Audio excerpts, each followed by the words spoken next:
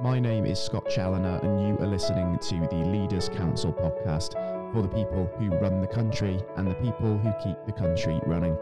As regular listeners of this programme will know, part of our mission here at the Leaders Council is to bring you a variety of distinct perspectives on leadership. And to this end, we're joined on the programme today by Thomas Nowak. Thomas, very warm welcome to you, and by all means, thank you for joining us on the show today. Thank you, Scott. It's a pleasure to be here. Likewise, immense pleasure for us having you on the show as well.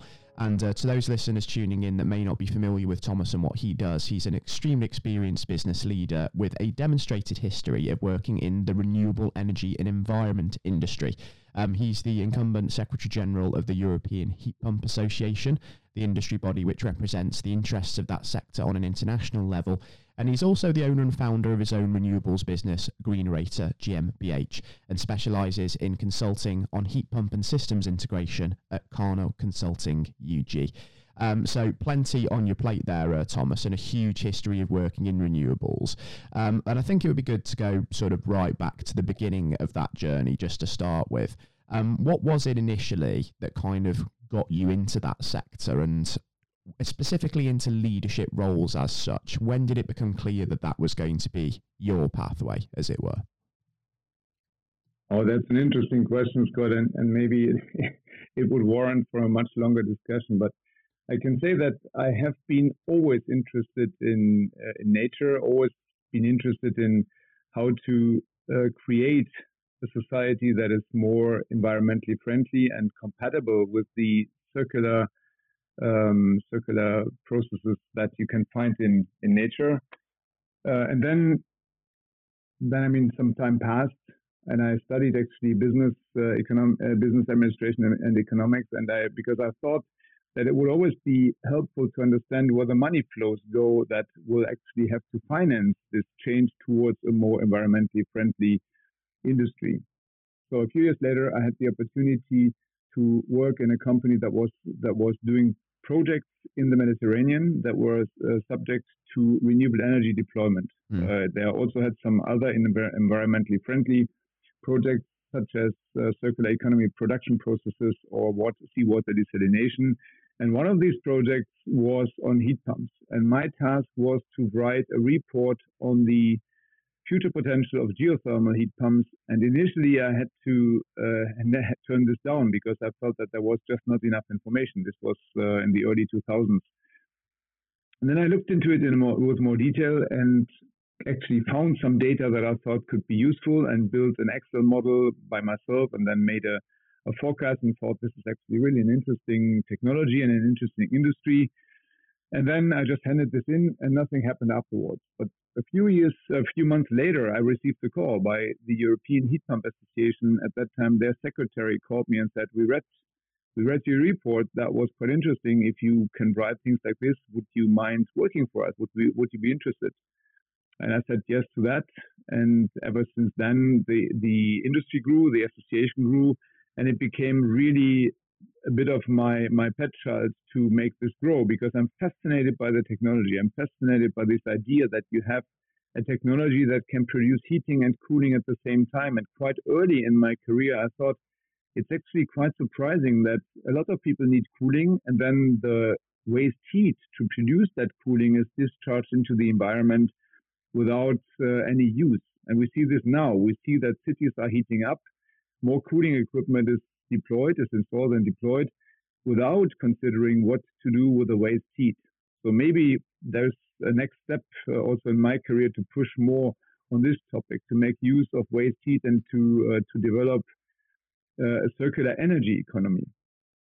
Yeah, and when did I know that this would be a leadership career? Well, it's actually, I would say it developed into this organically. We, as an association, there has never been a cut-off point where I would have said, okay, now my task has been completed. Now I don't know what to do next. Every year there was a new challenge. Of course, we have been following the different pieces of legislation, the Renewable Energy Directive, Eco-Design, the Energy Efficiency Directive, all these things that are happening in Brussels. So basically, what my task was, on the one hand, to look into these pieces of legislation, on the other hand, to make sure that the association was staffed sufficiently and had enough resources to actually do this work. So I always had a dual role in the very beginning of looking at the legislation myself, and then also making sure that in a business development perspective, you could say that we are growing fast enough to ensure proper coverage of the legislative part. And of course, today it's completely different. And we employed more people. We have now 14 people. We are hiring again. And we think that there is much more to be done. And there's so many more opportunities that we are not at all at the end of this development cycle. Maybe we leave it here for the moment. Yeah, absolutely. I imagine there's sort of a great way to go to sort of developing the full potential, certainly of the heat pump side of things. And I think we've been sort of made more acutely aware of the real urgency of sort of the transition to the green economy, to renewable energies, by the impact of the last couple of years with the COVID-19 pandemic. And it's really sort of made us very aware that the next major emergency that we need to sort of all come together and take on is going to be the climate emergency. So do you think that the impact of the pandemic has given an extra impetus for renewables, and we're now sort of far more focused on moving the sector forward?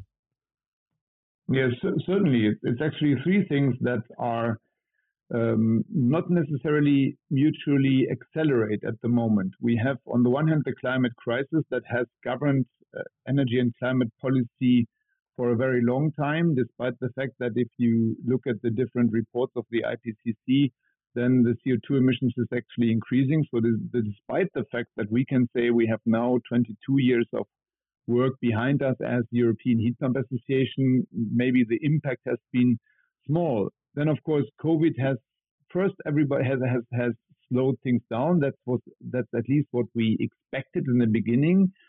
But it turned out that people staying at home and people out of a sudden not going on holidays and looking at what would be the proper environmental climate of my house, they concluded that maybe a new heating system is a good idea, and a photovoltaic system. And so they actually invested into making the buildings better. So 2021 was one of the best years of the industry. We looked at 34% annual growth year over year compared to 2020. Of course, there is now a slowdown from this from COVID because it didn't continue, and a lot of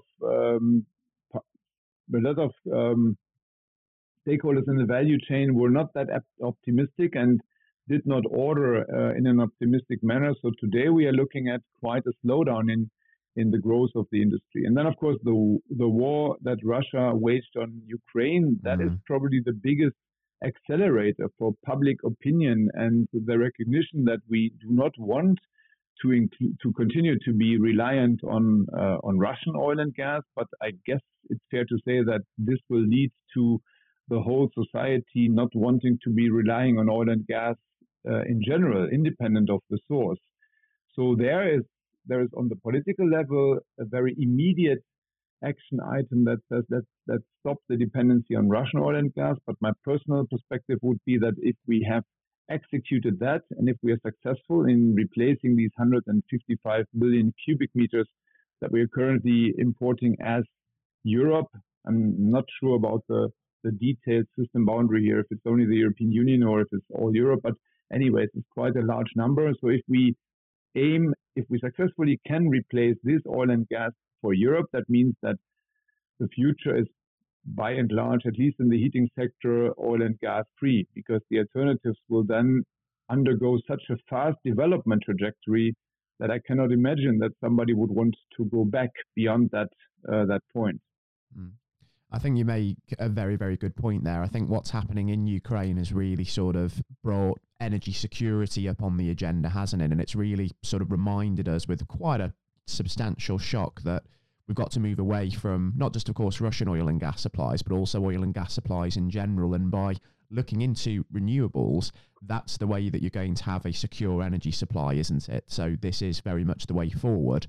And now it's about making sure that the industry does develop at the pace that's necessary. No, absolutely. I think this is true. And maybe if we look at other factors that are actually mutually accelerating and mutually positively influencing the development, then this is the whole development around photovoltaic and wind, green electricity sources. and also electric mobility. And we see that if somebody starts to consider to put photovoltaic on their roof, or if they start by buying an electric vehicle, that makes them more sensible towards the benefits of electrification. And then you see that they start by saying, oh, now I have photovoltaic on my roof. This is something that gives me typically a surplus. What am I doing with that surplus? And the answer could be, I will install also an electric heating system, and it could be a direct, an electric compression heat pump. And so then this creates demand, and it creates demand not only for the product, but also for system integration services, because you need to have a smarter building. You need to have a building that can, in the most ideal case, connect to the grid and benefit both from your own electricity tariff, which is your photovoltaic system, but also from to be offered services by utilities and by aggregators. You're mainly focused on the UK, I understand, and there you have two companies that are actually offering these type of services, flexible electricity prices that you can then use and heat your house or charge your car at times of low priced electricity, and then avoid doing so at times of high price. And the heat pump system is able to do that because both the building serves as a thermal storage, but also quite often you have a sanitary hot water storage or a buffer tank, and both of them can also serve as storage. And then the building itself, with its thermal mass, is serving the same purpose. And once, of course, you make that initial investment of, making your house smart and sort of renewable energy friendly, you find that, the long-term effects, particularly when it comes to being economical and saving money, are vast, aren't they? Because ultimately you're getting hold of very cheaply sourced and renewable energy. So at times like this, where energy prices are skyrocketing, you'll be able to avoid that, won't you, essentially? Yes, you will. It takes this initial investment, and it takes maybe also a bit of renovation, more or less, depends on the building envelope and how the building is set up today. You may have to do some cavity wall insulation, some attic insulation, maybe put in a new door, replace a few radiators or a few windows. And then if you put in these additional pieces of kit, maybe a battery, a photovoltaic panel, and this controls unit, then yes, indeed, you're able to hedge the risk of energy price increase by yourself with your own installations. And then we haven't even talked about vehicle to grid. That's something that's coming up now, that you could even use your car as an energy storage and an energy source for your building. And if you have quite a significant battery in your car and you have maybe not such a big distance to go every morning, then it's absolutely thinkable, imaginable to come home with a pretty full battery and then use the battery at night to run everything that you need to run in your house, and then still go back to work. And while you work, the car can charge. Of course, this requires some more consideration on a system design, but it is by principle possible. Yeah, it's incredible, isn't it, to think about the real potential of the industry moving forward into the future. And the future is certainly something I want to talk about just before we wrap up on the programme today, Thomas. Thinking about sort of the next 12 months initially, I'd be interested to kind of understand where you would like your businesses to go in sort of their journey forward, and also where you'd like kind of the industry as a whole to be by maybe this time next year, because it is important that we start to really take strides forward and mobilise all of this, isn't it? Because the urgency really, really is there right now. Yeah, at the moment, I mean, I'm mostly working for the European Heat Pump Association at the moment. So what we aim for this industry is the management of growth.